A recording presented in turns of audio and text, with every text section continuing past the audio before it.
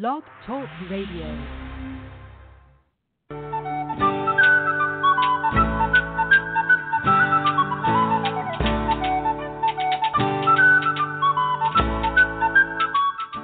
Welcome to the Spiritual Unity Radio Network, a station dedicated to the concept that all manifestations of the divine are equally valid.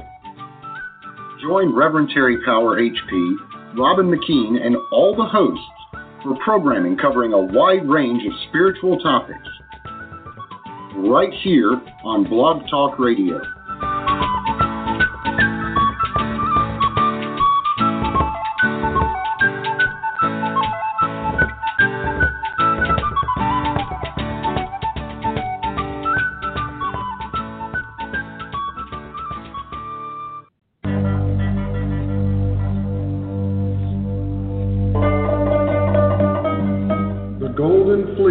Has been won, and now our true work begins. Welcome to the Elysium Project. In the Olympian tradition, Elysium is the highest heaven the human mind can conceive. Join Hercules on his latest and greatest quest, making the life we live and the earth we share a paradise for all.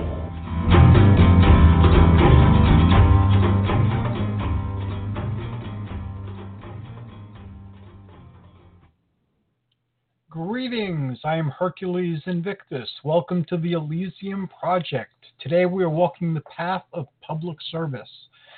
Before I announce my amazing guest, Astrid the Huntress, let me explain what the Elysium Project is all about. The Elysium Project is part of a larger initiative called the Age of Heroes. The Age of Heroes posits that the way of the hero must utilize one's individual strengths to make our world a better place.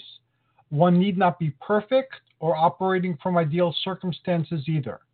Are not the heroes that inspire us often tragically flawed? Are not their lives not in a state of flux and full of uncertainty? Does this prevent them from attempting and accomplishing great things? Our Age of Heroes initiatives have harnessed the creative energy and focused the attention of many heroic individuals with radically diverse backgrounds over the years, directing it towards improving the collective quality of human life.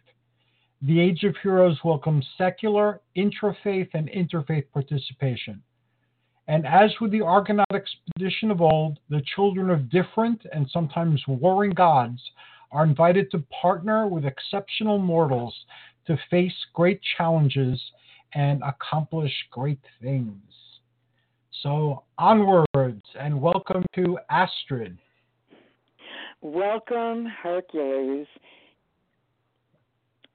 And here we go again with Atlantis, because water is so vital. And as we see Venice going underwater and so many other areas, just totally devastated by water out of control, brought about by man and his use of chemicals and abuse of our environment.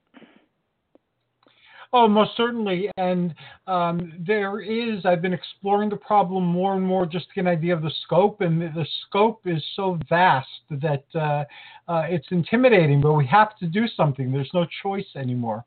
Most definitely. And the great thing is that you've presented a platform here where we can get access to information as it's happening, not just in Sussex County, not just in New Jersey, not just the United States, but globally, because it is amazing the effects that climate change has brought about, and not just climate change, but climate change coupled with the indifference by individuals and huge corporations, which is manifesting itself in unbelievably horrific ways. Yes, there is. I want to talk about Venice a little bit, because we usually focus on what's going on locally and live in a much bigger world. And Venice was an extreme example of climate change, and it led to kids in Italy being mandated to learn about climate change. Well, that's amazing. And I have to say, the European attitude is much different. than what we have here. I mean, although you did see Hoboken, the town of Hoboken City, and New York City, jump back and try and find solutions from the flooding that they incurred, with the hurricanes and just vast rains. And a lot of it has to do with the way property has been utilized for construction, with no thought of the way the weather affects certain areas, low-lying land. You see that down the shore with the erosion and building. You got to have these homes. Beautiful view right on top of the ocean. Well, yeah, but what happens when the ocean decides it wants to pull your property within its means? And I think we forget about the power of Mother Nature and what can happen, and that we're in control of the time, and we aren't. No, obviously not. Nature is in control, always has been, always will be. And there have been, in the past, mass extinctions and shifts in the tectonic plates and in the Earth itself. Right. So that's Legend of Atlantis. One of the reasons why I chose it, or it chose me, if you want to look at it that way, because to remind us that things can change drastically in a moment, and civilizations, mighty as they may seem to those living in them, can vanish in a moment. Most definitely. And the one thing I do remember is that there was a great NOVA program on public television concerning sinking cities. And I remember I sent you a link for one of them. And one of them was New York. The other one was London. And they talked about how they were, London in particularly, how they were setting upon solutions to resolve some of the rising tides. Yeah, and it was amazing, the thought processes that went into it. And there are a lot of different solutions going on, and then there are those that refuse to accept what's going on, and the very short-range goals dealing just with what's happening now. And with that, I'm going to start with my first topic, which are the algae blooms, because it is so indicative of Sussex County and the lake, because a lake is different from an ocean. And South Jersey, we've had all the horrific stories related to the fury of the ocean and the hurricanes. But up here in North Jersey, the issue this past year, the big issue was the toxic algae in the New Jersey lakes. And of course, we've talked in previous sessions about the causes. And matter of fact, our very first blog concerning Atlantis and the effect of water and the power of it was related to the blooms, and we talked a little bit about Jeffrey Gull, who was the president of Princeton Hydro, a water resources engineering and a natural resource management firm. And he gave solutions with I know I gave you different sites and different solutions he came up with.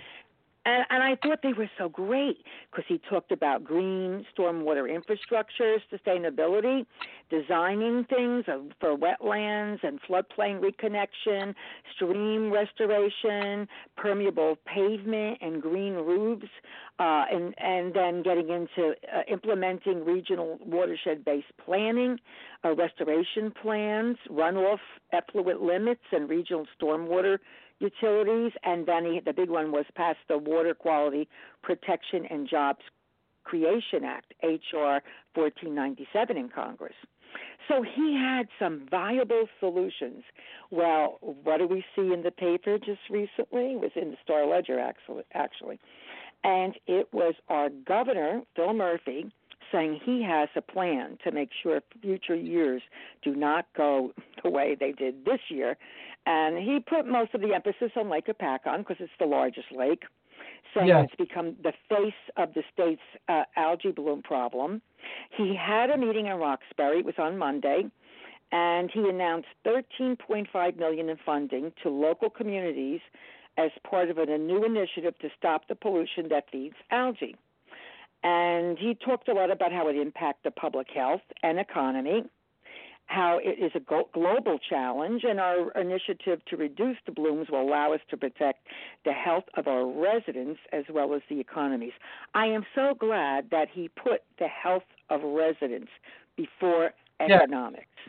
And I have to say, this governor, whatever people feel about him, he has made major efforts, and we'll talk about that also in the second part when we get into the 4 elements. But he talked about 39 confirmed instances of harmful algae blooms in water bodies.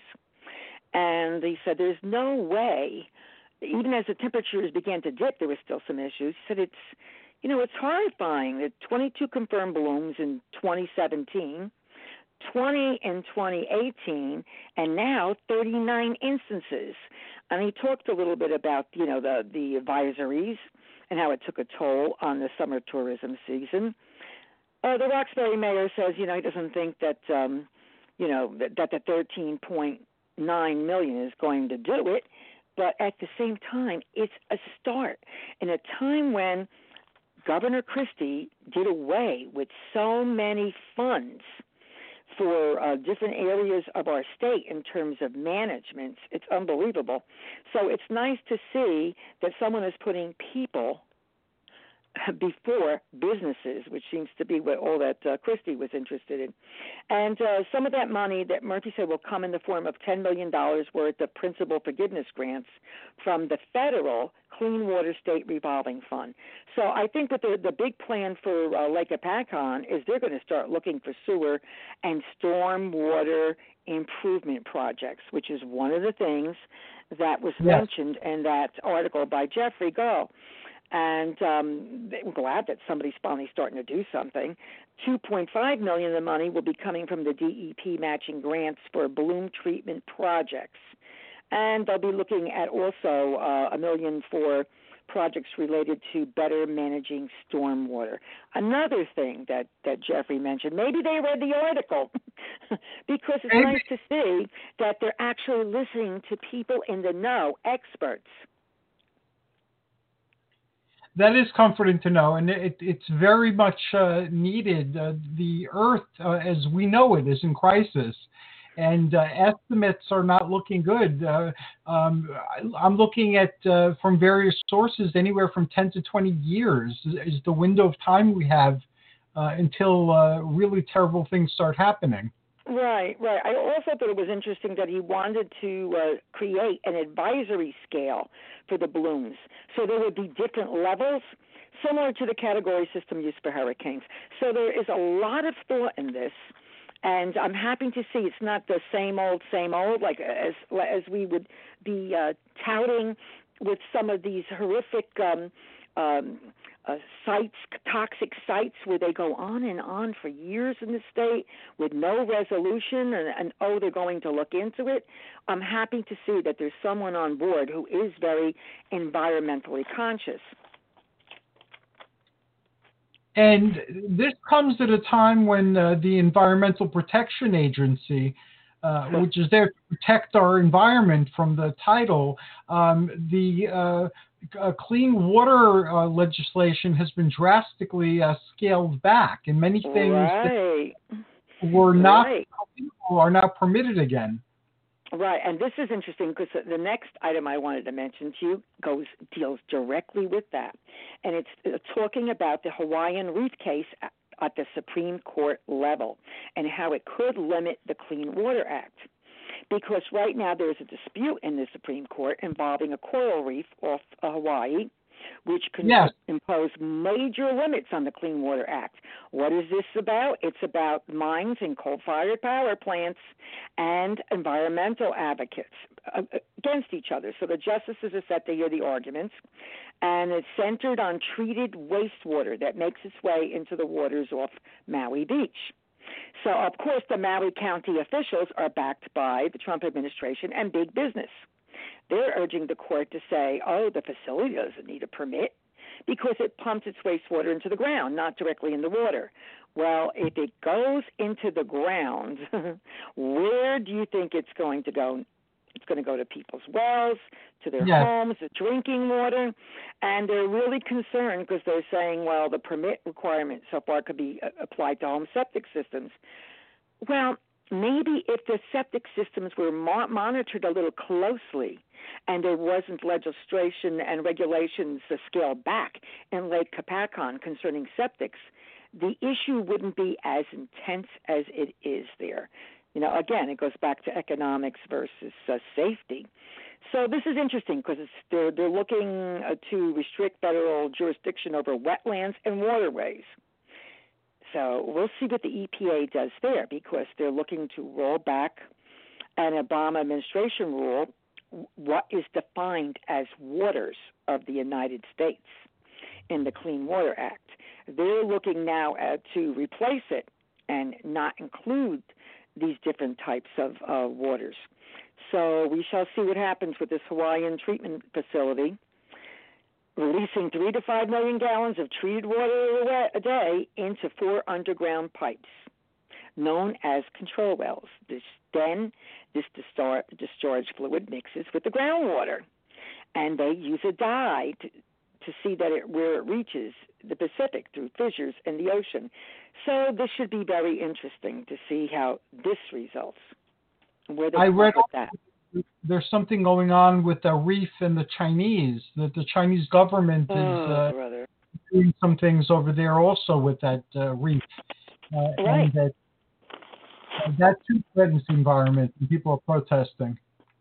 Right, and another thing that was interesting, because we always keep seeing about the EPA softening regulations.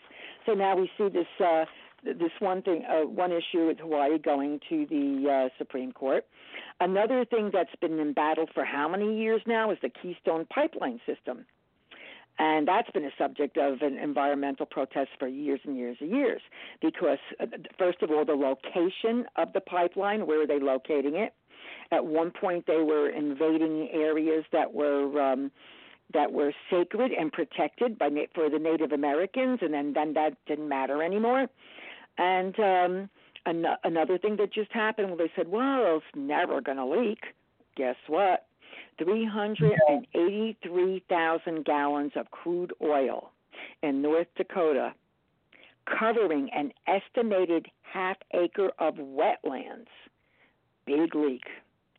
This spill is unbelievable, and it occurred in a low gradient drainage area, less than 50 miles from the Canadian border.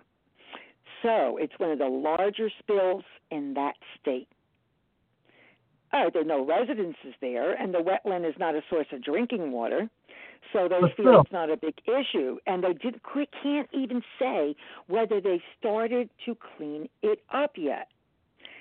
So, I mean, this is outrageous. They were denied a permit in 2015 by Barack Obama. But a few days after President Trump got in, he said it was fine. TC Energy, which is actually TransCanada Energy, was allowed to permit. And, of course, Sierra Club has been fighting for this in how long, and saying that this week's leak, it's further proof. You don't even know the extent of the damage because of the fact that if it's going into the ground, who knows what type of consequence this is going to have. So there we go, another blow for the environment by that Keystone Pipeline.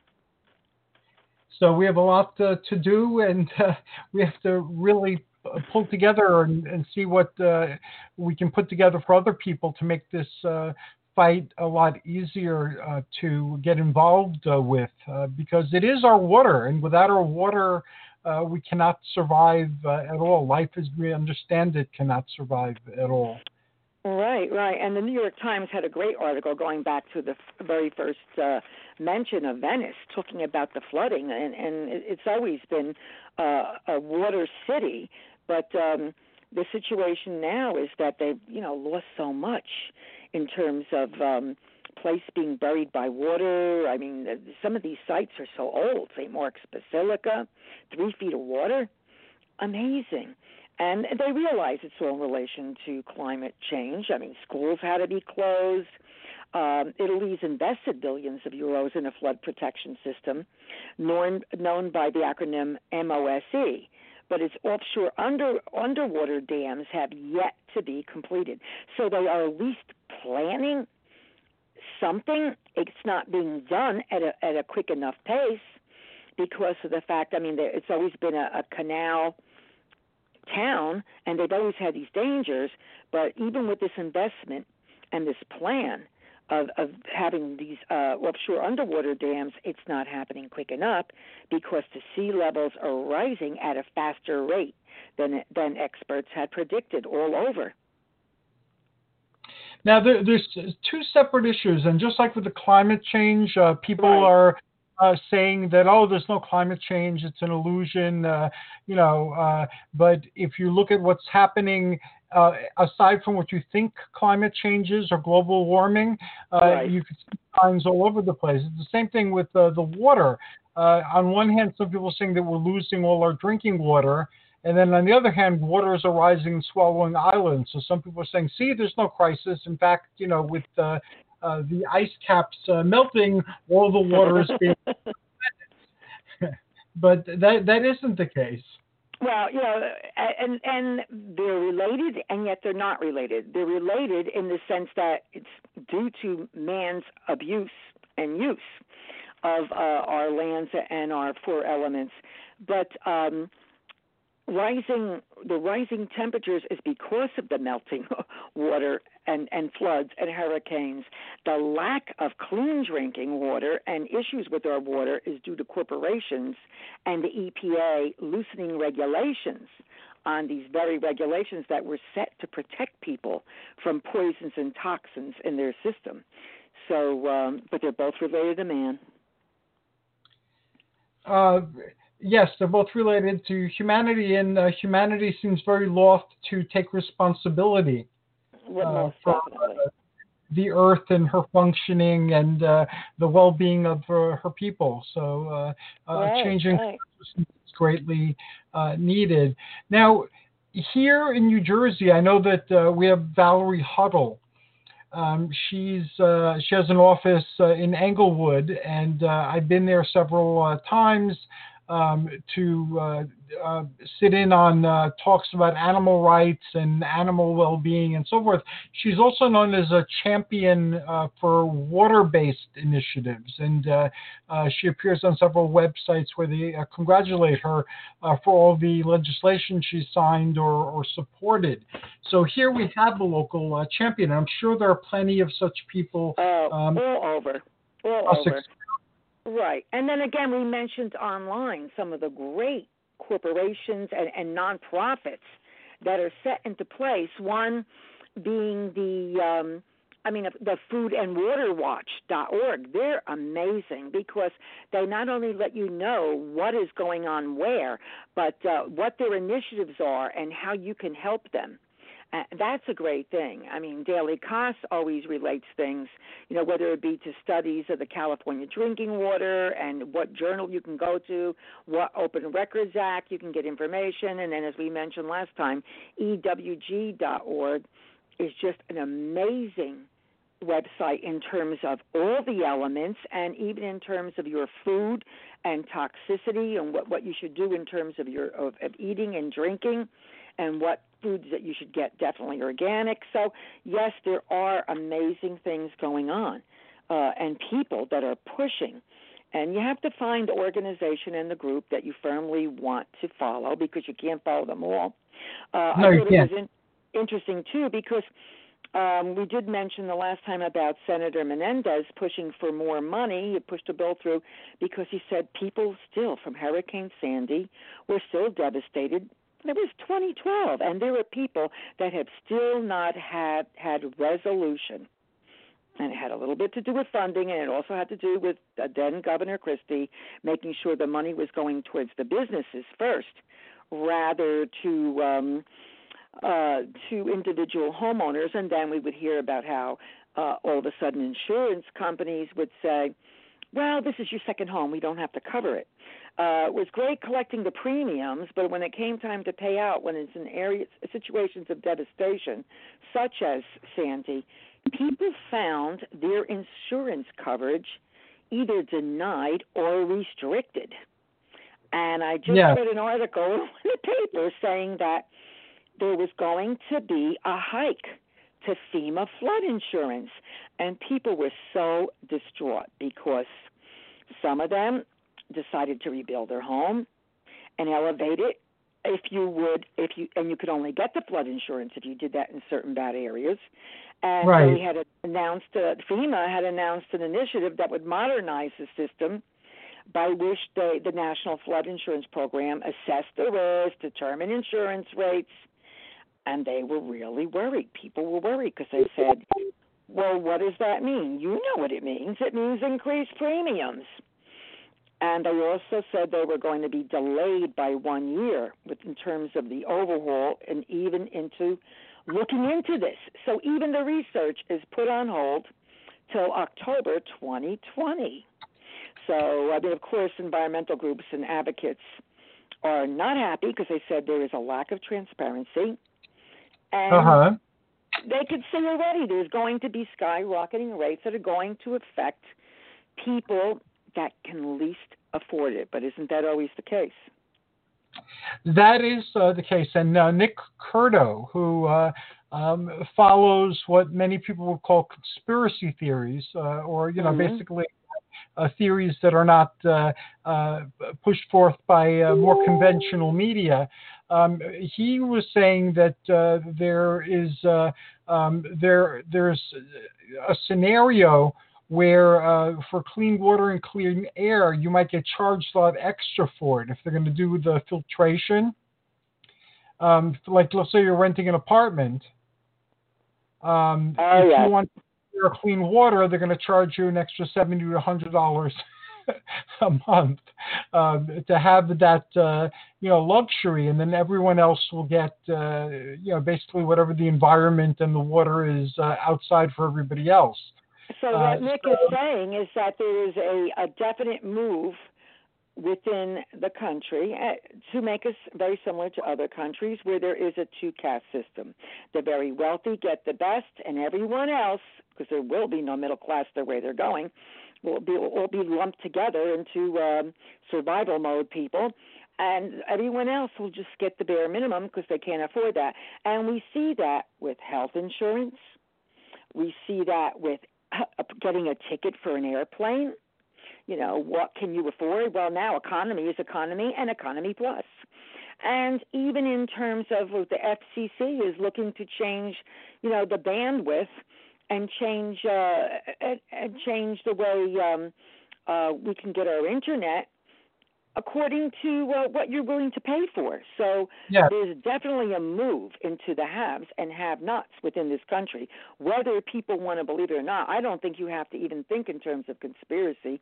It's happening already here, no matter what it is, So should be interesting to see. And with that, I would just add, even though it's off topic with our Atlantis theme, just in terms of insurance, what's going on. I did mention once about the lobbyists that there are two, with their optimal wellness, how our themes cross over, Hercules. Yes, they do. The optimal wellness. We talked about the pharma industry having two lobbyists for every congressman, and that the health insurance business is the number one lobbyist in this country. And with that, how many people think that no matter what candidates say in terms of being a presidential candidate and what they'd like to see, how many think they're going to be able to do away with private insurance companies knowing that bit of information? And do you really think Medicare for all or socialized medicine even stands a chance in this country? Not as long as you have that kind of power. No, but again, exposing the problem and the nature of it and the scope of it is a good first step, because more and more people are becoming affected by this. You're right. You're right. And also there is very little effort to even sugarcoat what's happening anymore. It's blatant. And most definitely. And you're right. When we know the causes and the reasons, then we have to address it. You don't address the disease. You address what prompted it in the beginning. Like, why is this happening? And once you know that, then you can put your efforts in another way. So if you're addressing candidates and say, okay, you want Medicare for all, well, how are you first going to deal with the number one lobbyist, which is health care? How are you going to deal with them? How is the government going to deal with this industry? Let's bring the real problem up first, just as we should do with water, with the EPA, with people damaging these corporations getting away and getting a fine or getting slapped on the hand, and some of the EPA regulations say, let's not fine them, let's ease the regulations, let them do what they're doing. So, you have to look to the cause. And that, again, that's looking for today and not thinking about tomorrow. Now, again, through the conspiracy websites and through the conspiracy podcasts, it seems that people in the 1% are building survival shelters in places like New Zealand, where whatever happens on the surface won't touch them as much. Right. So, there's also talk of secret space programs and explaining why all of a sudden we have all this information on habitable planets where before they were claiming there were no habitable planets beyond the Earth. So again, I don't know what the truth of these is, but even if it's a projection of people's fears, they're justified fears. People are very concerned with what is going on our planet and what we ourselves are doing to our planet. So as far as I'm concerned, it's a wake-up call. Definitely. And the one great thing is that the Internet does afford you access to these groups who are focused on specific problems, whether it be the algae blooms, whether it be contamination of water, whether it be certain bills that are being brought to the House and to Congress to rectify situations that we wouldn't know about. And having that knowledge, and especially the Open Records Act, which means it has to be forth, and they have to go through a whole thing to get them and apply for it. But once you have them, it's out in the open. So that's how we know what the EPA is looking to do in terms of, regulating some of these horrific situations. You're deregulating clean water and clean air, and where and how. That's the big thing, not just the total blanket. Let's see where they're going, whether it be our national parks, because that's an issue, whether it be Nestle's going in and defying a federal permit that they lost a long time ago and basically stealing how many millions of gallons of water and bottling it and selling it. These are things that we need to know and address, and then work with these organizations, find the petitions, contact your representative and your congressman and let them know how you feel. And that's a good place to start wrapping up our segment because it's almost the end of it. And before we close, I will share with people to get in touch with Astrid. You can do so through me, either on Facebook or by email, hercules.invictus@gmail.com, or through the podcast, which you can access on Blog Talk Radio on demand. And what action we've taken, aside from creating a separate podcast for the Atlantis Project, which will be coming very soon, we've been discussing it in our current podcast. And one of my Facebook groups called Age of Heroes Mythic Atlantis is serving as a temporary home for the Atlantis Project. And very soon it will have its own group. And in this group will be all the tools and all the information you need to make decisions on your own and to take action that feels right for you. So those are the first steps of working on them. In the past, the Atlantis Project had monthly informational sessions in a local library, and it had an event a few years ago. So those will be coming back as well as we strengthen and build upon the Atlantis Project. If you have strong beliefs, or if you have information, or if you know of a worthy organization, and some people have already suggested some of them, we will gladly get in contact with them and interview them or interview you on the show. So we will be back after a brief break. We will listen to King of Dreams by Brian Dorian. And we'll be back with Astrid again and the Sussex Report and the Four Elements. And we're going to try to squeeze a whole lot in. Yes, we will.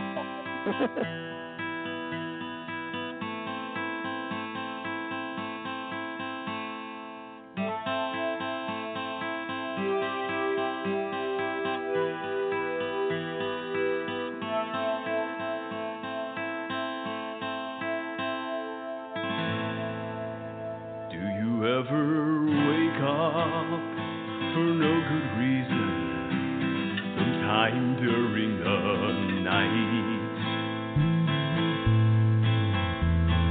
Sleep-filled eyes, scattered mind, dreamy pale moonlight. Do you wake up for no good reason? You sit up in bed and think. Do you wonder where you go when you start to dream? I am the king of dreams, the emissary of sleep. I'm the Sandman and the man in the moon. Well, I am the king of dreams. Do you wake up for no good reason and watch the pale moon rise? Do you see the man, see his face in the dreamy pale moonlight? Do you see the bag at his belt filled with the sleeping sand? Well, do you feel the grain, feel the power fall from his magical hand? Well, I am the king of dreams, the emissary of sleep. Well, I'm the Sandman and the man in the moon. Well, I am the king of dreams. I am the king of dreams, the emissary of sleep. Well, I'm the Sandman and the man in the moon. I am the king of dreams.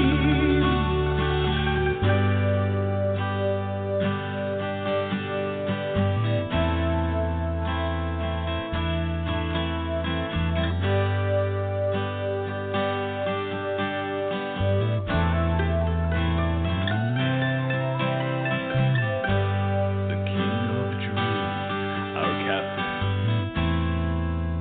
Constellations, our whales. The crescent moon, our ship. Dreams will fill our sails.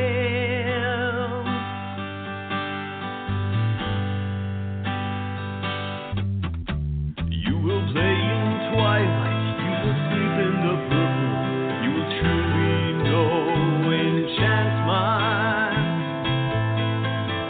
You will wake up in the morrow and wonder if it really happened. Well, just close your eyes, lay down your head, and go to sleep. Well, this is the road you must walk if you meet the king of dreams. I am the king of dreams, the emissary of sleep. Well, I'm the Sandman and the man in the moon. I am the king of dreams. I am the king of dreams, the emissary of sleep. I'm the Sandman and the man in the moon. I am the king of dreams. Oh.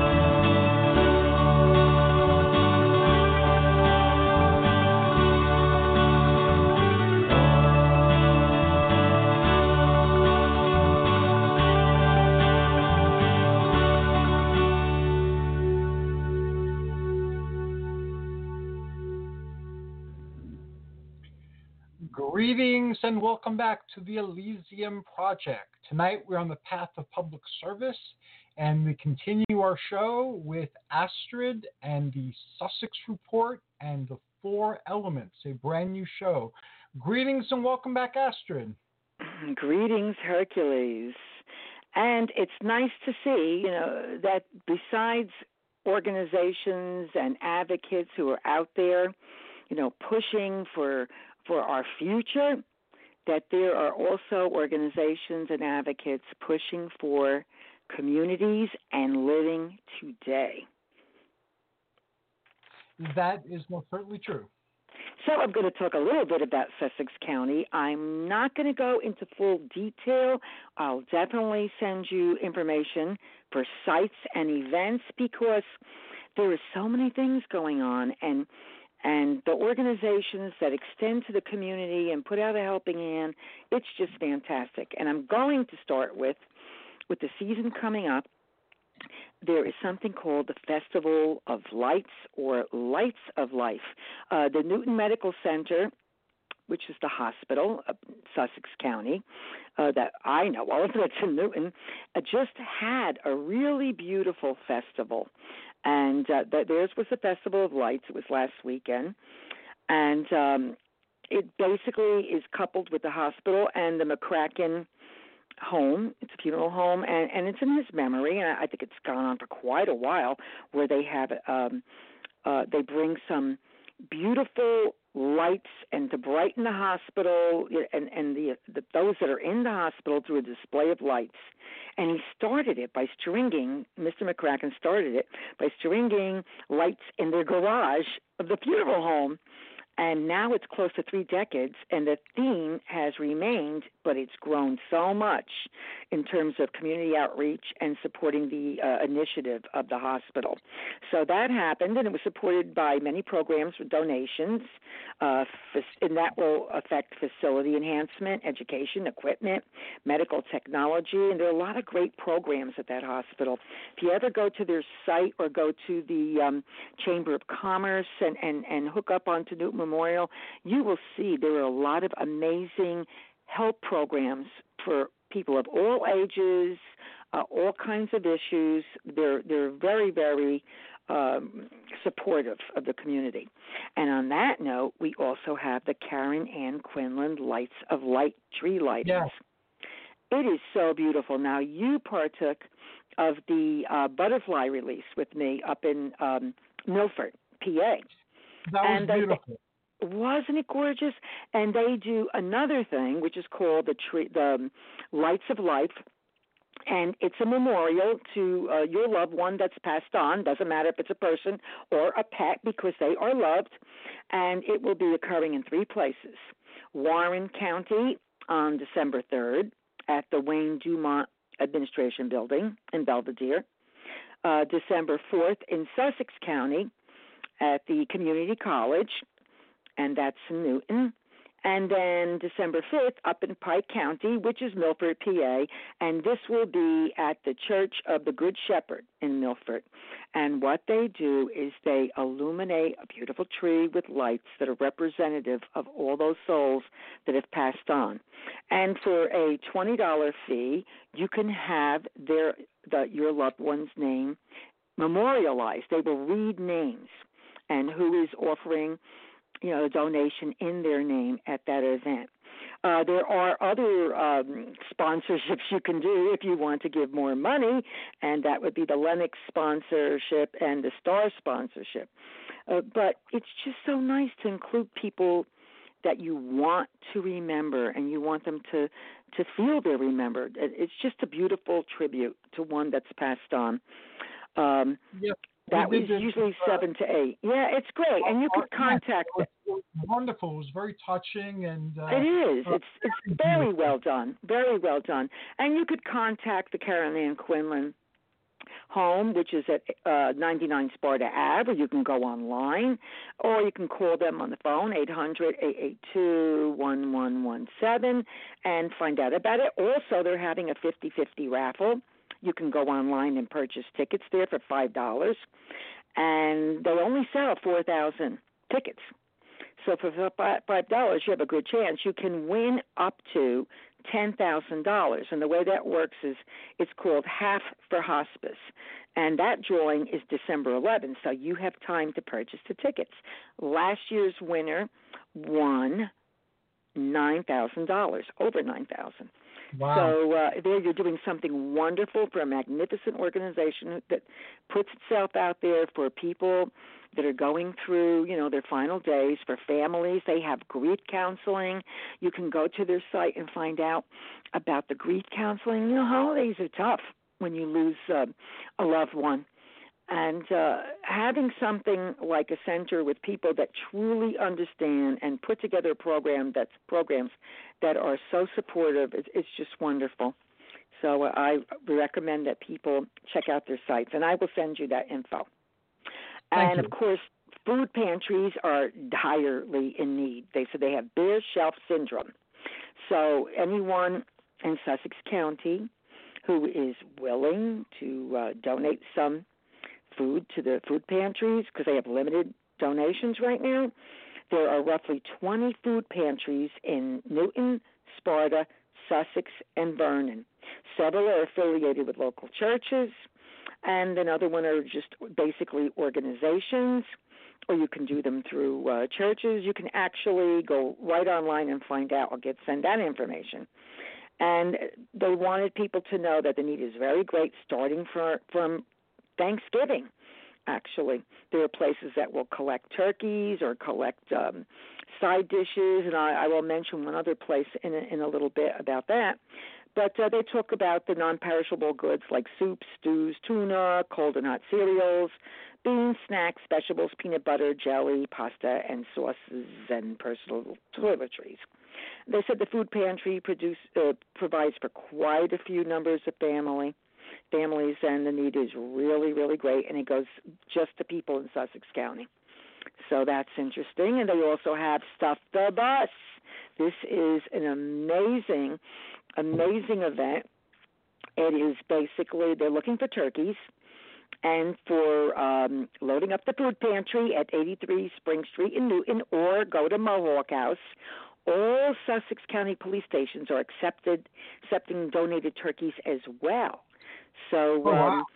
Yeah, isn't that amazing? And they said this pantry regularly feeds 2,000 residents a month. Isn't that amazing? In addition to providing supplies to 35 other community and church-run food banks. So obviously you can get in touch with this one particular food pantry, it's the county one, and they will distribute it to others, as they see fit, which is really wonderful. And they're involved with the County Department of Health and Human Services. They oversee the food pantry. So this Stuff the Bus thing started over a decade ago, and it's basically neighbors helping neighbors. And the food drive kicks off Friday the 22nd this week, continues through the weekend, and you can drop and donate a turkey off at the pantry, like I said, or at the Mohawk House restaurant, which is amazing, or any police station. And it's being sponsored by WSUS, WNNJ, Max 106.3, Nielsen Automotive, the Mohawk House, First Hope Bank, Ronetco Supermarkets, and the Sussex County Association of Chiefs of Police. There you go. Wow. Another good thing. Isn't it wonderful? It is great. I have mentioned the free parenting classes for teens. There is also a parenting program for dads, and they're basically through Project Self-Sufficiency. I will pass that information again to you. And then Lafayette Federated Church is opening as a drop-off site for Global Christmas Project. So it's 2 Sussex County churches will be amongst 5,000 drop-off locations collecting shoebox gifts for kids in need around the world through Operation Christmas Child. And that is basically a Christian relief program and an evangelical organization. And you can basically get in touch with Lafayette Federated Church. Besides that, we also have more. Yes, this is one I did not know about. Family Promise of Sussex County. Their theme I love, building communities, strengthening lives. Oh, That is beautiful. And they're looking for new winter coats. They have other programs. You can contact them at 973-579-1180 or go online to info@familypromisesussex.org.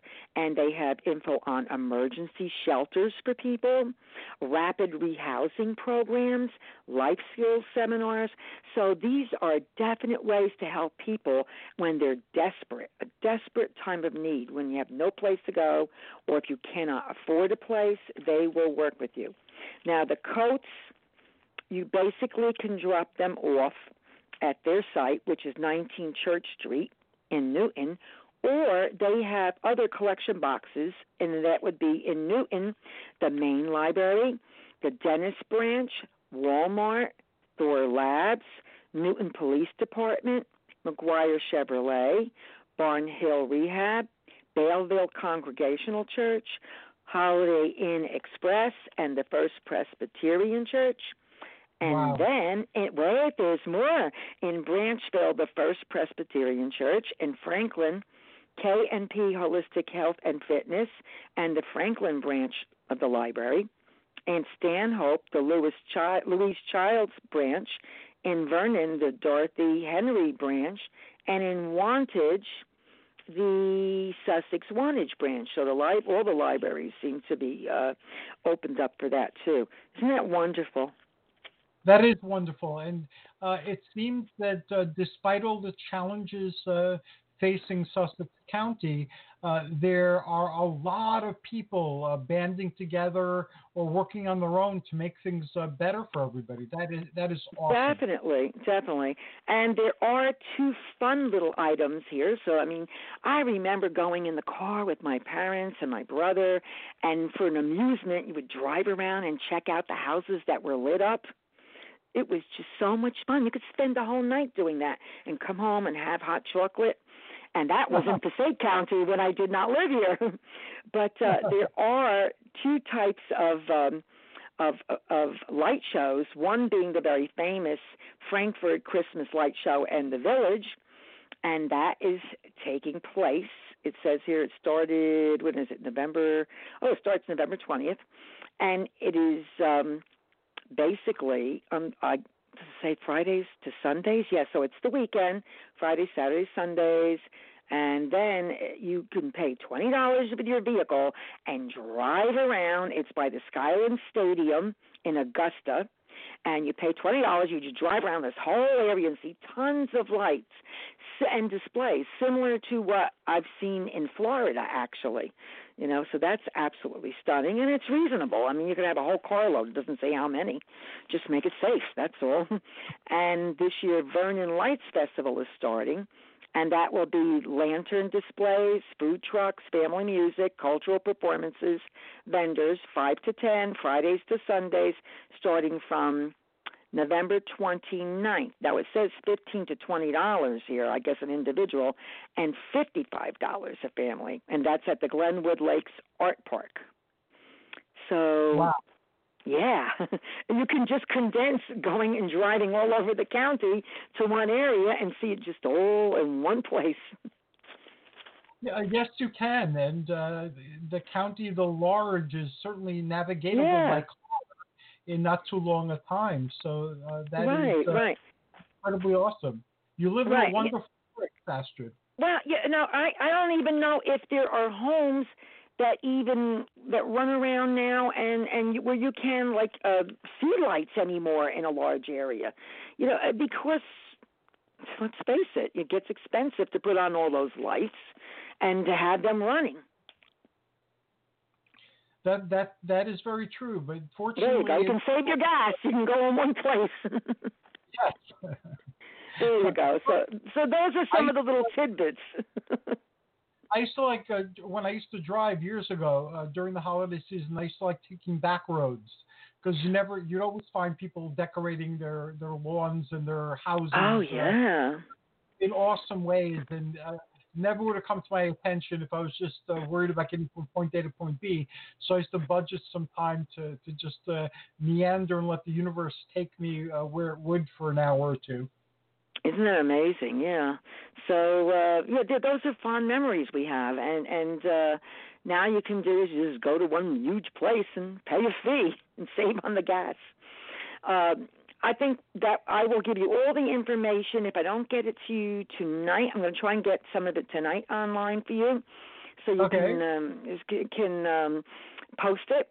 And I'd like to go into the 4 elements and start with something right here in Sussex County, and this is a good thing because we've talked about what happens in Vernon with that dump site, and it was like a 75-foot tall pile of waste in Vernon, and how long did that go on until finally, with the help of the organizations constantly, neighbors just constantly appealing to the state, then having the interceded help with from Josh Gottheimer, representative, wonderful. He pushed for them to do something, and then there was a decision made, and that is he had to remove all this, and he had to pay for restoration.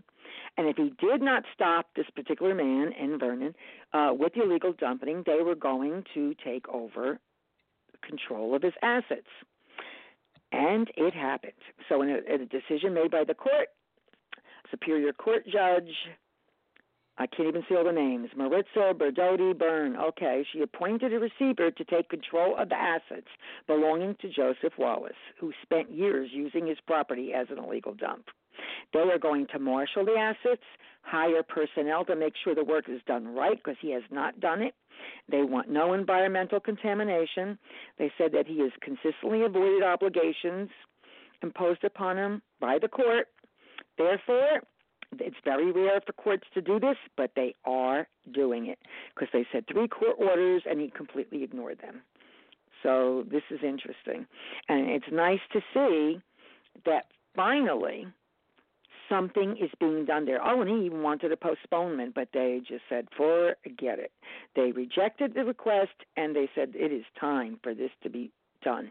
He had to turn over documentations related to his waste pile, characterize the materials making it up, place funds into escrow for future cleanup, implement a soil erosion and sediment control plan for his property. How about that? And they said he's done none of it. Wow. Therefore, they said all across the state, we're taking on polluters using all the tools available to us. And that is a quote by the Attorney General, Gruel. He's wonderful, Gruel. He's wonderful. You know, we have a very proactive Attorney General. And they're saying that it's time to get aggressive with these dirt dumpers, that it's not just Vernon. Just Vernon was so horrific and went on for so long. And so I'm really glad to see something happening for that community because it for a while there it looked like nothing was going to happen. Wow. Yeah. And here's a great... speculating about that as to whether anything would happen a while ago. So I'm glad that something is.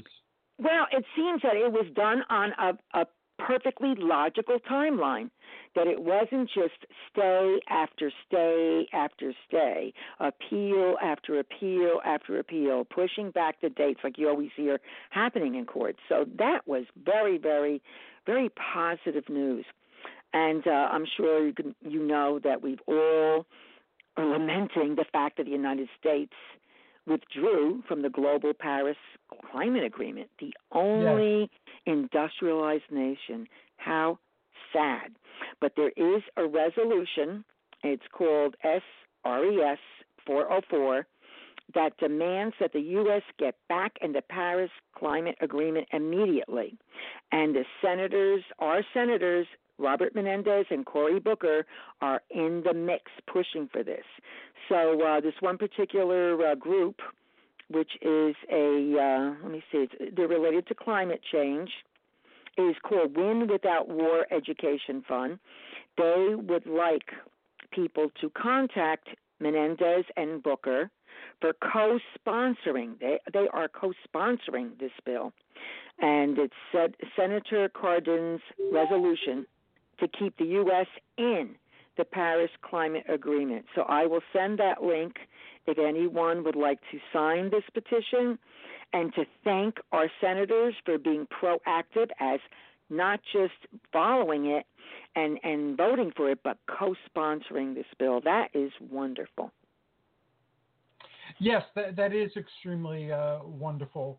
That is awesome. I'd love to share that information. Bill Wakeman, whose segment is coming on later, just emailed me some resources for environmental, taking care of environmental activism. So I'm going to be adding those to the list as well. Wonderful. Bill is Johnny on the spot. We'll have to say Bill on the spot with all this information. Yeah. He has a wealth of information. And then I had read an article in the paper. You know, it's the opinion section where you place your little your beliefs. And I love this particular comment by this person, and they're talking about making New Jersey the innovative state on climate change, because the climate crisis is something that can be solved by the very industry responsible for creating it. But this person argues that it's misleading. It is nothing more than a full-throated defense of big oil, ignoring the price our communities will be forced to shoulder alone.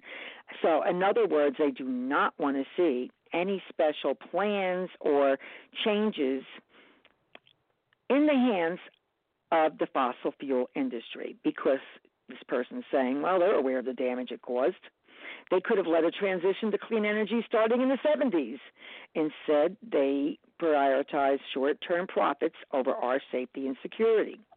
And they said, well, climate change is a global issue, not the fault of any one company or industry.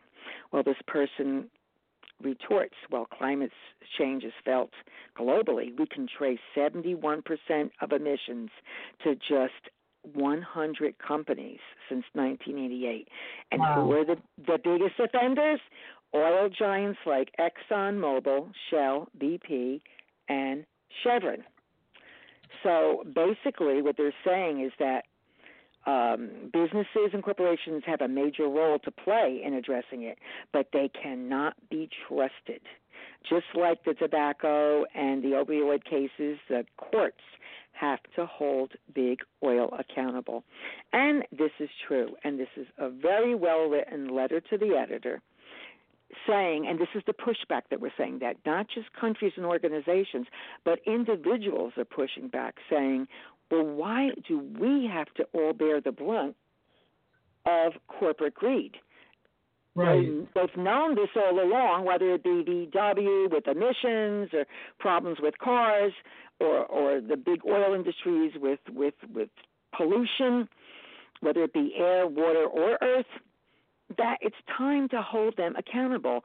And this even goes back to that horrific fire situation in California, because Californians are so aggravated. They say they fight the fires, they do what they can to be pro-environment, and then Trump fights the antidote by making changes to the rules. Certain things are supposed to be state mandated. Well, they change things. As they look at all the different studies with fossil fuels and the severe fires in the West, they say the biggest climate change will bring more threats to California. More droughts, devastating the farmers, warming the waters, the fisheries, spurring growth of toxic algae. Oh, here we are again. Rising the sea levels and eroding 2/3 of the beaches by 2100. And the Trump administration moved this summer to eliminate California's authority under the Clean Air Act to set standards on planet-warming tailpipe pollutions that are stricter than those set by the federal government, because the EPA deregulated, they lessened them, so it's less stringent, which means more pollution in the air. California was working with about, I don't know how many car companies, I don't know, it was 3 or 4 of them, that were agreeing to make the tailpipe pollution, the laws stricter than those set by the federal government. Well, guess what? They basically threatened to withhold highway funding, open an antitrust investigation into California. How dare they deal with the car makers?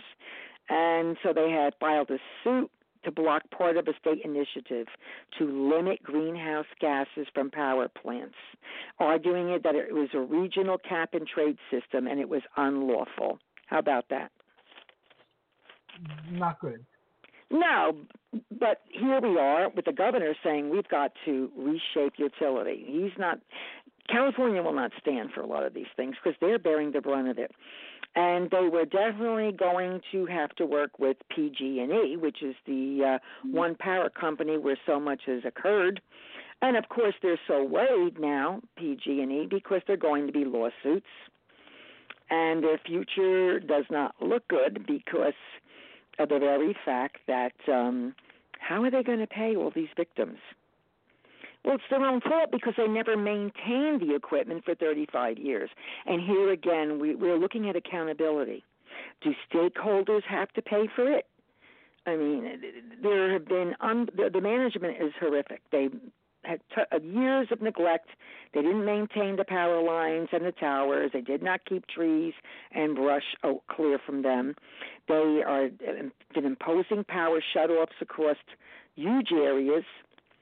And they even had, just recently, the last fire, their equipment drew off sparks, which caused the fire to spread even more.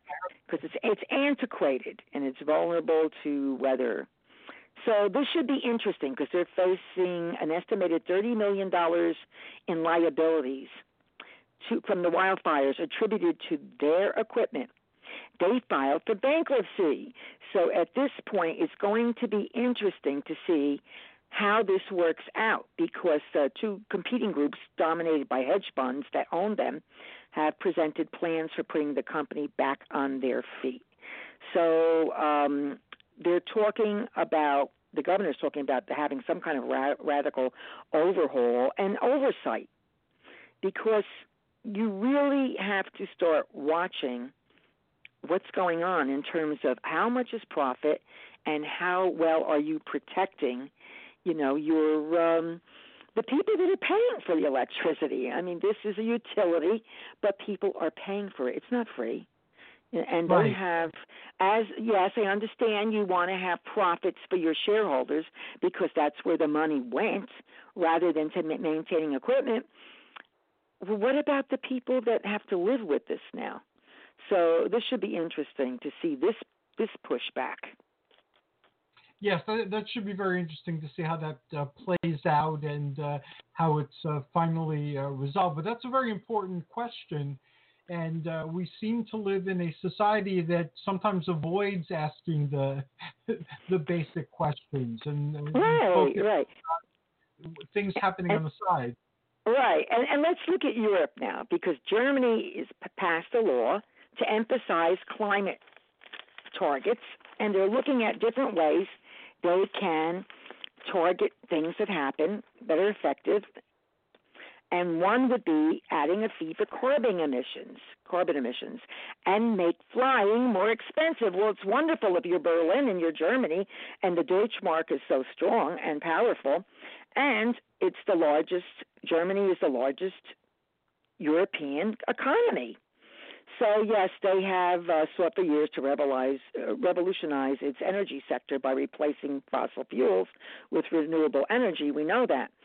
But at the same time, how are you going to take additional steps? Because they're talking about domestic carbon pricing scheme, which will force companies to pay an initial €10, about $11, for a ton of carbon dioxide emissions from heating and transportation.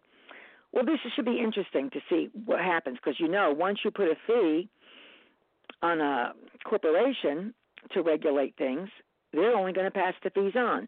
Same with the airlines. If you're looking at increasing taxes on airlines, and then ticket prices are going to go up.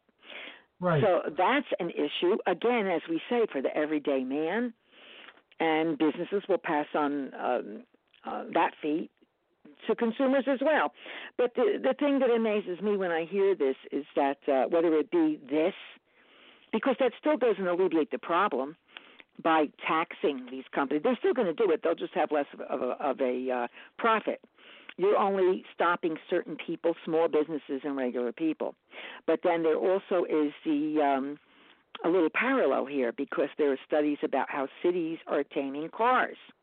And they're looking for innovative ways to limit and reduce auto congestion and pollution.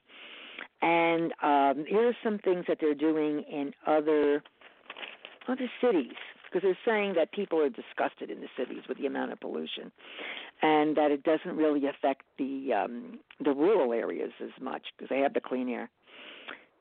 True, but a lot depends on transportation. And as we know, Europe and Asian countries have unbelievable mass transportation. They have the alternative that we don't have. So here we go. London is tightening limits on pollution. They began in 2003. They started a congestion charge of £5, which is about $8 at that time, to drive a truck or car into the city center on weekdays between 7 and 6. It's now £11 and 50 pence. How about that? And wow. I think that New York City is looking to adopt that congestion price, but not until 2021. They also have a new ultra-low emissions zone levy on top of the congestion charge. So that's interesting. Now they're looking at other measures to clean up the air. No licenses are offered to black cabs that run on diesel. So there are some things being done there. And then in New Delhi, they're saying they have a real crisis there because it is one of the most polluted cities in the world due to combination of vehicle, industrial, and construction-related emissions and seasonal crop burning. And they have a vast metro system, which is wonderful. They have a certain type of a highway designed to keep cargo trucks out of the city, and some other restrictions on the older vehicles. But they said it's made no dent against the new motorcycles, cars, and trucks coming on the roads now. So that should be interesting because they have unbelievable air pollution there. Beijing has a license plate lottery. That's interesting. A license plate lottery. The number in vehicles in Beijing tripled to 5 million in 2011. Wow. And that's when it became notorious for its bad air. Well, there are other things, as we know, as well, because they have, Beijing uses coal. And, so besides cars and flying, a lot of flights, they also have the issue of pollution due to fine air particulate pollution from their factories. And Madrid has a whole debate about what they're going to do. They have out one of the toughest auto restrictions in the world. So fines for violators. So that's interesting because the EU. That seems like a common. Yeah, it looks like a lot of fees. But again, fees are only going to stop the regular people, the regular people that can't afford it. What about the uber wealthy people that are in their limos or this or that or whatever, and letting the fumes build up because they really don't have a care in the world? And again, it goes back to the fact that Europe has a lot more choices than we have because we don't have mass transportation. We're a young country, when the car industry saw that they were going to make lots of money, they made sure that the trains and the mass transportation went to the wayside. And I'm sure Bill can attest to this. He knows a lot more than I do over the fact that people in Sussex County have been waiting for a rail system and widened roads for I don't know how long, because Sussex County, they talk about people commuting 45 minutes to an hour. Try Sussex County, where people are commuting a minimum of an hour to an hour and a half. And I know a lot of people that were traveling 2 hours one way, and that is without accidents or snowstorms. Wow. Yeah, so I certainly sympathize with them. I've had long commutes for a big chunk of my life, so right. An hour, 2 hours day going to and from work, and Right, they're going right. to your life. Right, and then you're talking about adding to the pollution.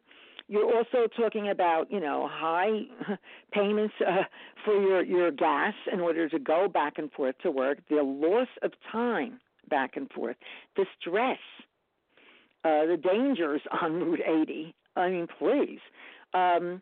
And then all the building going on Route 15. I mean, there's just now a huge Romano complex, the ShopRite, and 3 different building units going up. Assisted living, one-family homes, and I think townhouses. And that on a road, 15, the 206 into the 15, that is basically one lane in each direction. Can you imagine?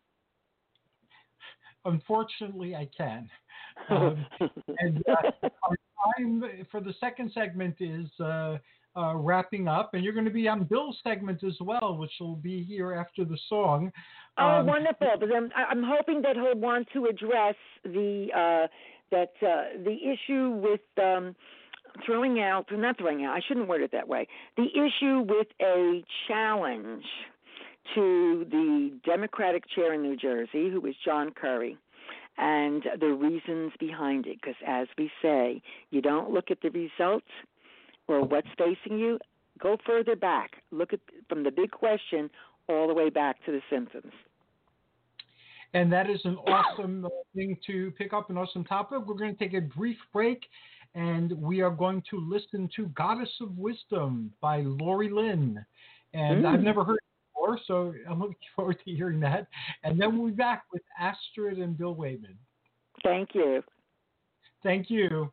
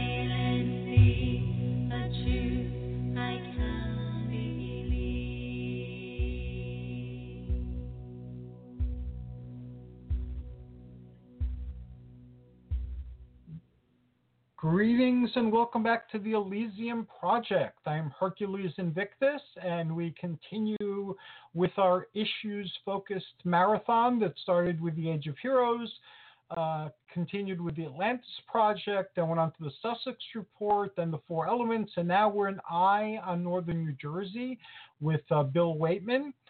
Before I start this segment, I'm going to read our disclaimer.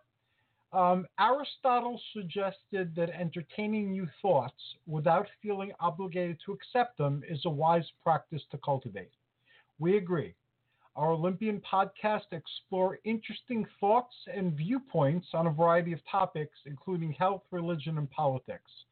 Our exploration is one of personal opinions and sometimes systems of belief. Our discussions in this forum, though sincere and enthusiastic, are not to be construed as Olympian endorsements of any particular point of view. We're here to share our thoughts and opinions on things that are happening in our world. So please approach this with an open mind. Now, without further ado, I introduce Astrid and Bill Waitman. Greetings and welcome. Greetings again. And Bill, I hope you're doing better today.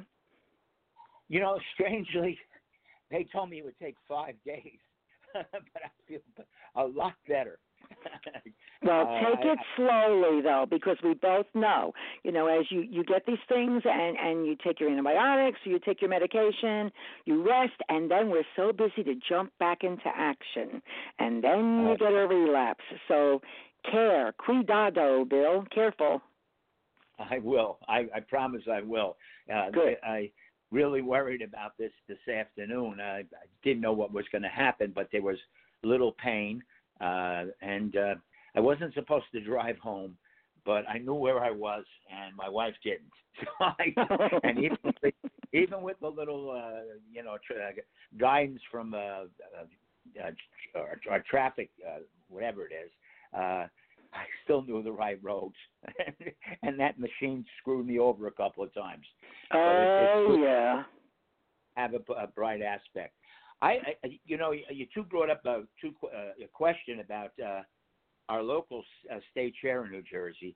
I don't know. I assume it might be coming from South Jersey because they feel they're getting cheated so much. First, I think we have to let our listeners know what we're talking about. We have Mr. John Curry, who is the chairperson of the New Jersey Democratic Party. And he has been the chairperson since June 2013.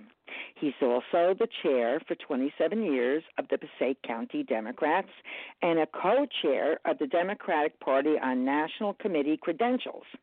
The man is very learned. He's involved with a lot in terms of even volunteerism with churches, different organizations, with the YW and YMCAs. He's also on the commissioner of the Board of Elections, was appointed by then Governor Whitman in 1998. And he has brought the Democratic Party to a great place in New Jersey, and a lot of emphasis on taking care of all. So the man is a great guy. He really is.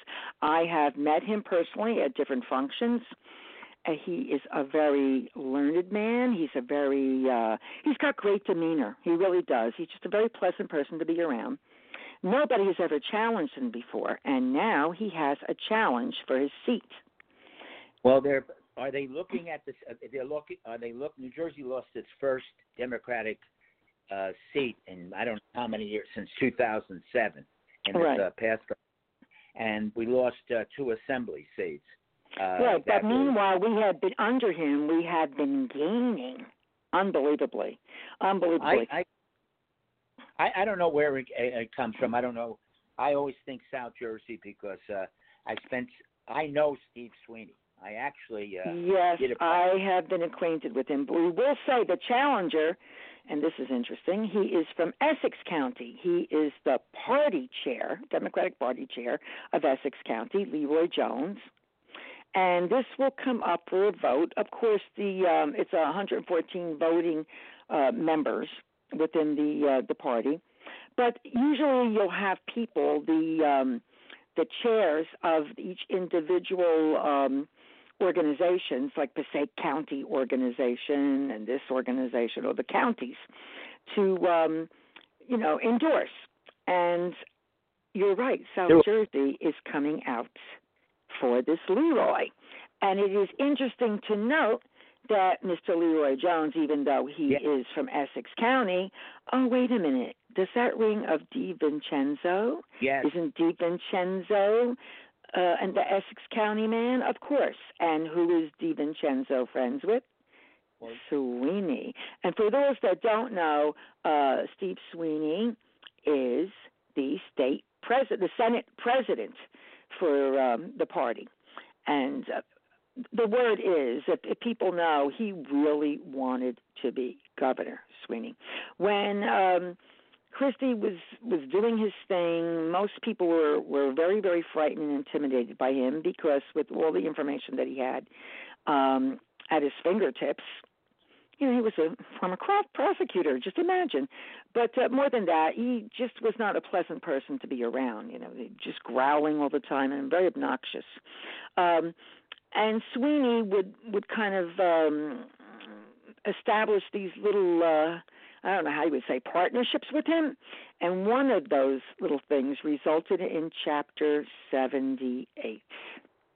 Not a good thing for state educators, because what Chapter 78 meant is that in order to pare down the budget, they were going to pass health care costs, which were one of the few benefits you have as a teacher. Matter of fact, people would say, oh, yeah, become a teacher. The pay is not that great. It takes a long time to get anywhere, but you have great health benefits. Well, I know my wife is a retired teacher. She retired early, and she's worried about her health coverage because, like me, I thought I could have made more money than I made in state government. She actually made more than me. She worked in Newark. But they're fooling around with the health insurance. They're transferring state workers and teachers, some without choice, I understand from some like teachers in Newark, to Aetna. And I kind of, as a state worker, and I, like Steve Sweeney, I did a project for his union where I created a test. If you know, I did it with ACT, which American College Testing, which probably angered, our own testing thing down in, I guess it's in Princeton. Oh, sure. But he's always promised me money to run for office. He never gave me a dime, and as long as he's Senate He president. also says that he was the head of the union for, was the pipe fitters? I'm not really sure. Okay, but he always said, I'm very pro-union. I head of the union. Yet he worked behind the scenes with Christie to push this Chapter 78. And 78, for those that don't know, it meant pushing costs onto the employees. All right, well, you say the private sector does that, but what they don't know is that the way it was done was horrific. You didn't just pay a percentage, a flat fee, depending on what your salary was, because let's face it, flat fee, and that's how they should do tax reform in this country, flat fee would mean you're paying a certain percentage of your income. Everybody's paying the same percentage. If you have a low income, you're not going to be paying that much. If you have a high income, you should be paying more. But what happened is they did a sliding rule. So if you were within 1 to 5 years, you're only paying like 7%, and then as you go along, you pay more. Well, people that were making money because they've been there 20 to 30 years were now being told, yeah, you're starting at a higher percentage, and you're going to top off at like 33-point-something%. Wow. Well, let me ask you.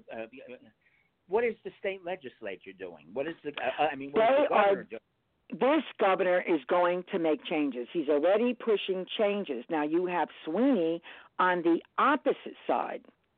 Because Sweeney is always putting barricade obstacles on Murphy, because most people don't realize that Sweeney wanted to be the Democratic candidate for governor.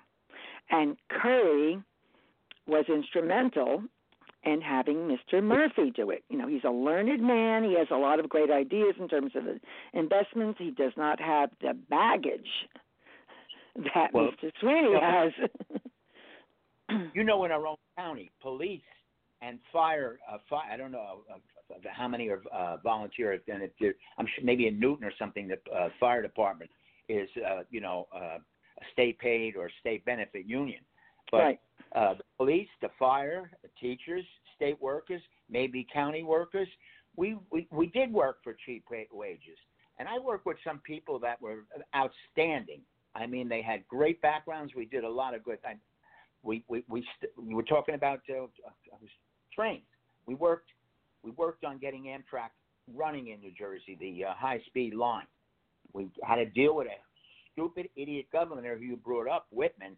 I was angry at her. I was a state worker, and I wrote a piece on Senator Littell, who is from he's now dead, but he's from our home county. And he was a good friend of mine, even though he was the opposite party. I guess you can love Republicans too at times. Of course, you know what? It's the individual. It's not the party, because there are people on both sides that have their own little games going on. But you just listed two bosses. Now, one, I have a Senate friend from West Orange with the Essex County chair, and he made life miserable. The guy who actually was governor. I thought he would run against for governor, and that's Richard Cody, who lives in Roseland, West Orange. I know him quite well from events, yeah. He's a decent guy. Yes, he is. He was a lollipop like Kojak, if you remember the old CMTV series. Right. But they gave him hell. They didn't want, he didn't run for governor. He had a shot to do it. He stepped back. He wrote a book and then stepped back. He should have ran again, kept the book going. But Sweeney's been a thorn in our sides. And but it's going to be hard. State workers, it's a matter of loyalty. People don't realize we do a lot of valuable things. Teachers do a lot of valuable things. My wife was a 2-term winner of the Governor's Award. She received the first honor under Governor Florio. But it's across the board. Buying their own. Many teachers in many schools buy their own, materials. In North, I would say yes, and all over, because I did as well, and at least you were able to write off a certain amount. Now, under this tax reform in the federal government, you can't even do that. So, I mean, they're actually impeding teachers from spending money because you can't even write it off. Well, this is interesting because besides that Chapter 78, which altered our benefits drastically with us paying, like I said, if you were on the top scale and your contracts never moved and you never had a contract like Patterson for 4 to 5 years, you were actually going in the red. You were paying so much out of your own pocket for your medical benefits, as you went along. It was horrible. But now Sweeney is proposing this new way of doing things, this new major proposal. It is merging them into regional districts, while the state workers would see major changes in their health benefits. Again, no longer get defined pensions. I have a problem with that. This is a 27-bill package.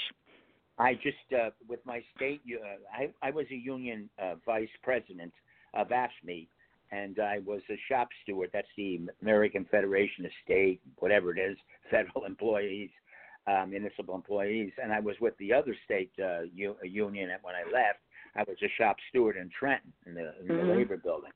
And things have been, I can tell you, I had a lot of trouble with Governor Whitman. I had a lot of trouble with our last governor, Christie. I managed to run. He sent us back, unbelievably in all areas. But this is interesting because this major proposal, all he's going to do is say it's going to avoid tax increases and hoping that will do it all for people. But people should know, new state employees, anyone who's been in the public service for 5 years or less would be thrown into a hybrid pension plan as opposed to a traditional pension plan. Another bill would switch health care plans from, now listen to this, the highest level coverage, that is not true, to the second level package for all public workers. Now, that is not true. We already are getting less because the whole point of what you were getting when you were an employee of the state, because I'm not anymore, I'm not teaching anymore, is that amount, it was like, let's say you're to the point of paying 33%. Well, that is 33% of the plan you choose. Then you go across the whole board, and you have the traditional Blue Cross Blue Shield, the 10 plan, the 15 plan, but then it goes to PPOs. It had Aetna. It had so much to look at. Then it had the HMOs, and what is it going to be, you and your husband? Is it you, your husband, and children? It was crazy, and you had to study it. Are you on? Did you get switched to Aetna? Yes. Now, let me tell you about this. New Jersey had, because most people don't realize this. What it is that you had your health benefits, the New Jersey Blue Cross Blue Shield, and then that was, as you retired, that you would carry it over. You have a Part A, Part B, blah blah blah. Well, there was a change, and it moved over to not having two separate cards, the A and B. It is a condensed card, so it is there's a word for it, too. I can't think of that one word they always use, but it angers me because it's not really true. It depends on the particular plan that your state has taken. Yeah, it's an Advantage plan, but there are different Medicare plus Aetna Advantage plans, which I didn't know until I tried to get that Silver Sneakers benefit, and I found out, well, if you have the traditional one with the backup of New Jersey Blue Cross Blue Shield, you still can't do it because New Jersey did not opt to get that. But if you have the Advantage plan, then you can have it. So here I am all excited, and I contacted Aetna, and they say, well, your state didn't opt for that. They opt for something called Global Fitness. Well, forget it. You can't even get in touch with them. So what I'm saying to people is that when you're choosing a plan, and be aware of the fact that your choice is what the deadline was December 3rd, but it depends on when you made your initial start with your policy.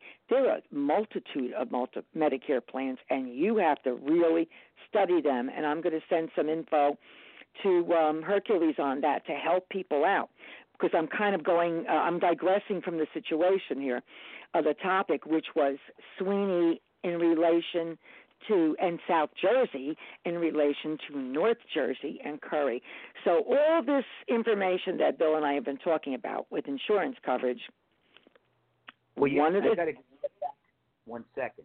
Right. He does power, but the real force down there, and I don't know how corrupt he is Norcross. Norcross and Sweeney are birds of a feather, and Norcross and Sweeney are tied together. And many people, I am sure, realize that Norcross is being investigated. He's going before a task force because of the fact that he's a South Jersey power broker, George Norcross. He is before the Senate committee looking into the state's troubled economic incentive program. It was a task force that gave millions of dollars in tax breaks to corporations, and a lot of the ties were tied to him. So it started. As a matter of fact, there was a group that were protesting, and he had the state troopers throw a couple of these women out. Oh, God. Yes. Well, I know from personal experience, I ran for the assembly a long time ago. Mm-hmm. I ran against Scott Garrett, who you remember probably. He was. Yes. And I ran against a guy that wound up in motor vehicle. They both beat me. I was the only candidate in Sussex County on the ballot, I think. Okay. I mean, no county, nothing. The Democratic chair eventually went to jail. I don't know why the Sussex County chairs don't go to jail. I think it's the guy above them that should go to jail, though. He's the guy behind the curtain. They never hear about it, William Winkler. But anyway, I had Congressman Andrews, a young incoming congressman, and a guy named Michael Murphy, who was running for governor that year. And Andrews was from Camden County. He came 4 times to help me in that race. He was thinking of running for governor himself. And all of a sudden, the rug was pulled out from under him. It was claimed to be corruption. I don't know what it was, but Norcross was the chair. And that continues, everything. I've ran into him. I've done projects in Atlantic City. We set up the gambling, when they complain about state workers, we set up gambling in Atlantic City for all the casinos. We did, we studied the jobs, wrote curriculum, and then we tested them. And in those days, in the early days, people were coming down from North Jersey to work in the casinos because they thought it would be big money and good stuff. But then I remember. And I tested lawyers, and I said, "Why are you lawyers going for this job?" But he is part of the problem in this state. There are political bosses. It is a reason why you don't have candidates on the ballot. And Right. I don't know if Murphy to blame, because I was told by a good friend, a Warren County chair, not to run. And I was going to run for freeholder. And I tell you, and I'm not bragging, I would have beaten even the two assembly candidates. I would have outdrawn them because they basically were relying on Sussex County. Maybe they got votes out of the other counties. We've had the Warren County chair on radio. But they don't want to put candidates on the ballot. Look, the whole state is all screwed up. Littell wanted, I said this I think last time, Littell, a Republican, wanted rail traffic as well as bus. You brought up rail traffic. Oh, definitely. We need it. And I'm sure you know how long that's been proposed. You know the history much more than I. They had I think they had trains until the early 60s. You know, you'll drive down Route 23 in Newfoundland, and you'll see a rail car that says Stockholm. They used to do county fairs there. Yeah. That was one of the cars. I don't know if it went up as far as Jorgensen's Inn. I mean, instead of being a warehouse or now that one should be a bus depot, other than besides the Catholic Church, it could be opened as a restaurant facility. But they sold it. Somebody in our own party, I think, sold it to a building contractor. It seems like such a waste of time because it's such a beautiful. I'm going far astray. But let's get back to what goes on up here. But, it's not just up here. It's all over. And you just said that. Norcross and Sweeney are big power brokers. And it had to be a slap in the face for Sweeney when he was told that they really did not, they preferred that he did not throw his hat in as a candidate for governorship. And therefore you see him constantly blocking and arguing with Murphy, who is trying to do so much good for the state in terms of the environment, in terms of workers and unions again after what Christie did to unions. And yet he bucks him every point of the way because, and that's what people have to understand as we say, don't look at this of a newer version, like they always say, let's go for something better. Yeah, well, we got Trump, okay? Well, you're going to look at this Essex County party chair, and I have nothing against Leroy Jones, but this is a maneuver by Sweeney to depose of Murphy, get more power, if it's not him, someone else, and a lot of power for the South Jersey Democrats. People have to look at what is behind this. And if you do, I'm not saying this is something, you should vote this way or that way, or you should contact this person, that person, but I'm a firm believer in John Curry. I've seen what he has done, and looking at the foundation being built by what's going on and putting this candidate against him, there are many reasons for it, and not one of them is good. And if you feel you want to show your appreciation for John Curry as either a public employee or as a Democrat, you can go to HTTPS, the colon, the 2 slashes, and www.curryschaefer4NJDSC.com. And you can express your interest in keeping him there. Because, as we know, it's when you voice people think they have no voice. Oh, they're going to vote. Let me tell you, the more people that stand up for a person and people see it, when it comes time to vote, it will be the individual vote, not what the county chairs say. Because at this point, you have 11 that have endorsed Jones, mostly from South Jersey. Isn't that unusual when he's from Essex County? 7 for Curry, Yeah. three are neutral, but that doesn't mean that the people are going to vote that way. Incidentally, Bergen County and Warren County and our Sussex County are behind Curry. So what does that tell you? Don't forget, good thing for him, he's from Passaic County, and he did a lot of work. I ran into him a couple of times. He showed up. I was helping a candidate in Wayne with my daughter, and he showed up at the Democratic Club. They call it a club in Wayne a couple of times, bringing Wayne. Passaic County has a slate of all Democrats for freeholders. And Bergen County is pretty heavily Democrat now, and I think they both have sheriffs. But it's good that they pick up Sussex and Palmieri, or the chair of Wayne. Right. He will always support him. And then some of the other counties. I'll tell you, Bill, I remember a few years ago when Curry came here to the Barrel House to sit down and break bread with Sussex County Democrats. Now, it's a small group, as you know, but he made it an important thing to come and say thank you, for being a Democrat in Sussex County and for supporting me. And he wanted to hear the concerns, of the county. And that was when Leslie Yoon was the chair for the county here.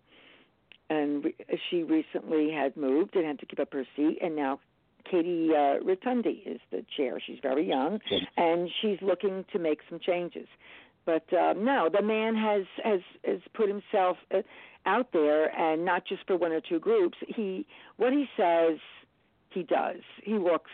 He talks and he does the walk. He is a very likable guy. Yes. And, especially with the various county organizations. I left one thing out. I don't know if he's still active in it, but he has a position in I can't think of the town in Passaic County. It's up by us near West Milford. It starts with an R. I think he still hosts. I think he's the town. He's the borough chair in that town, Ringwood. He's the statewide chair, and he's the chair of Ringwood. Which is interesting. No, you brought up good points. It is. These are old time bosses, and you look in Jersey City, and they're probably going to go that way too. This is going to be very close. Yes, it is. Jersey and City I would just hope people are voting for the right reasons, and that people see. If you know someone that's involved in the public sector or is a Democrat, to look at the whole story. Go further back and research, not what just is put on the plate in front of you as somebody new. I know a lot of political people in Essex, particularly in Newark. Baraka would be he would go along with the wrong people anyway. Sure. But I wonder, there's local politicians in the city that I know, and I'm surprised that that's Essex County. Whatever goes. And Hudson County is the same way. I hope there's I would hate to see a good chair lose and be replaced. Exactly, especially when you know who is behind endorsing this person and what the catastrophic end result could be. It would be bad. Why would somebody kill off a senator, a former governor and a senator from Essex County? Right. Doesn't make sense, but it happened. They try to kill him off. He won anyway. Politics, that's one of the bad things about politics. That people make decisions, to me, that don't make any sense. The way our district is treated, I'm talking about the 5th and the 24th, right. and there's apportionment and other things are way out. I think I'm going to tell you that what happens when our county is somebody comes up and says, we don't want anybody on your ballot. Try to keep it low. And, I'm looking at Franklin, and this poor lady, she's run for the last 6 years. She got 200 votes. That's not bad. I don't know if she was write-in, but it's hard to support her. And, these are towns that should be we could win. We could change the county by putting up the, Ogdensburg. It's not a relative. One side of the street in Ogdensburg has some money. The rest of the town is kind of dirt poor. They used to elect Democrats and Republicans from the poor section. I mean, it's a mining town. Franklin is still not all that upper class. And you go up to Sussex Borough, it's the same thing. These are towns that the Democrats can win, but I don't know. It's not in their power. Sometimes it's the decisions made by somebody else. And they but also I think that sometimes there are people that will vote for the person, and then you have people that are strictly party people. And I think that has a major impact in this county, that they don't even give someone a chance or to even hear them, because I've seen it in the township where I live. And there was some really unbelievably young, vibrant people that were running for the town council that could not get on because they were the wrong, they were different and they were the wrong party. And it's sad that it comes down to that, because shouldn't it be the best candidate? And why is it always a power play? I mean, that's the sad thing. Even in that one power, there's a guy behind. There's somebody from my hometown, Hardiston. I forget her name. But the real power is a guy named William Winkler, and he goes after Republicans. He's the de facto head of the Republican Party, whoever the chair is, and he doesn't even live in Sussex County. But there was an election in Freedom.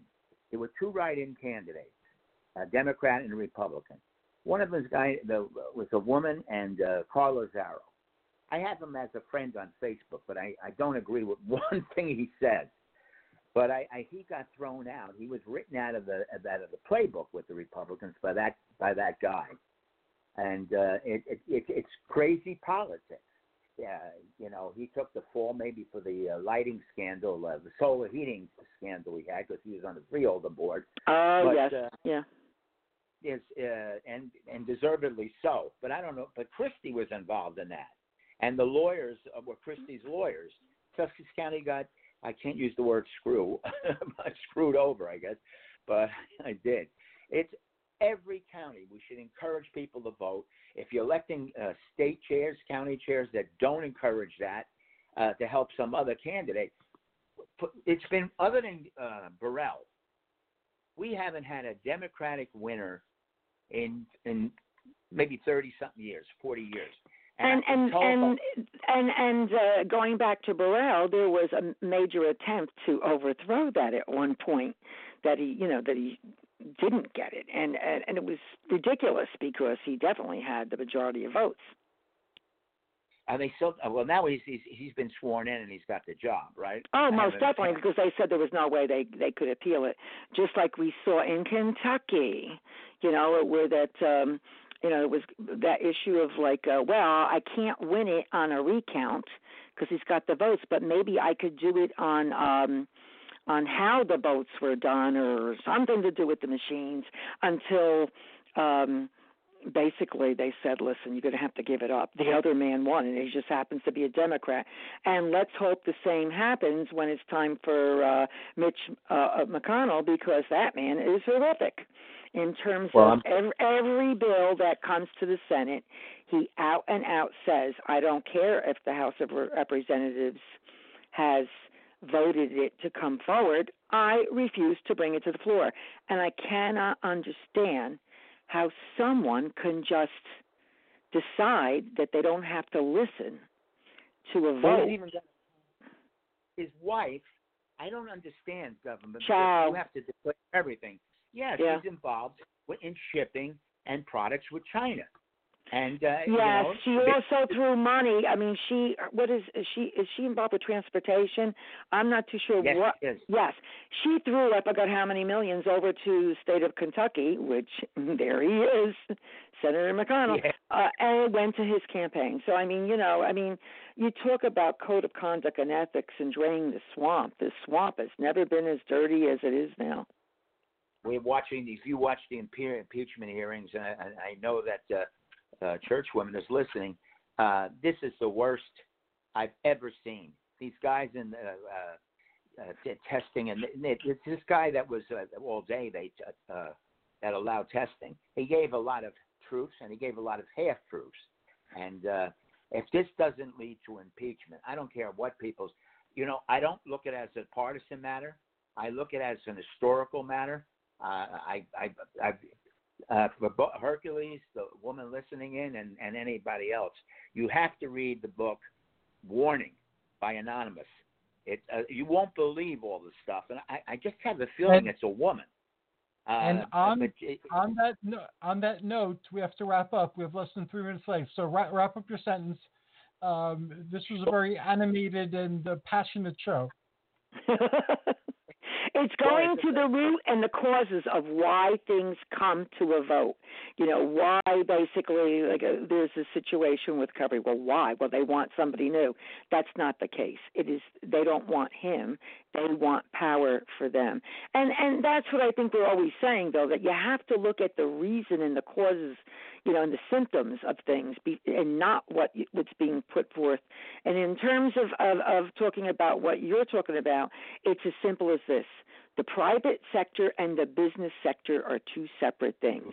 You cannot run the public sector like the private sector. You have to take care of all people, the people that you're elected to take care of, all of them, not just a select group.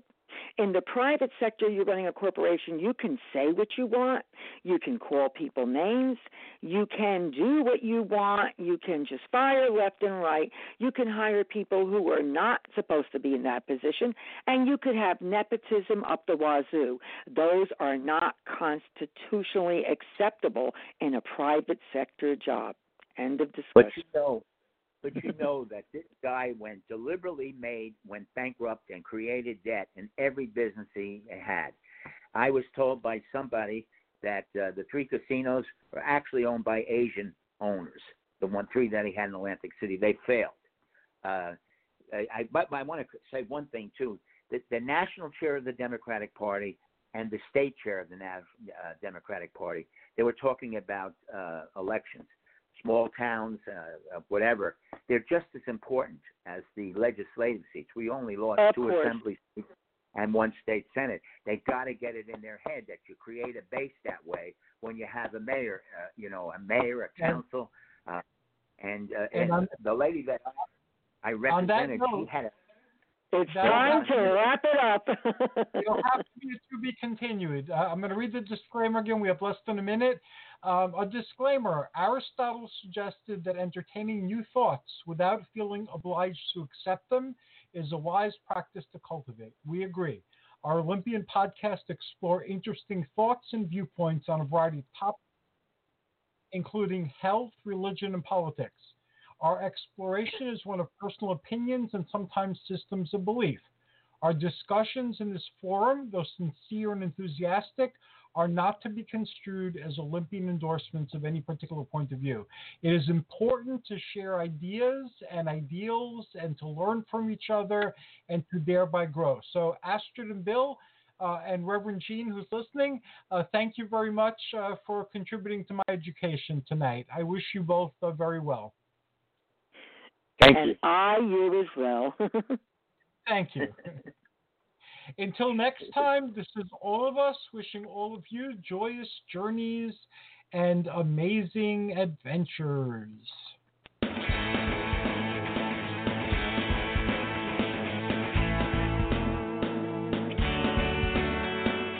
Thanks for listening to the Spiritual Unity Radio Network.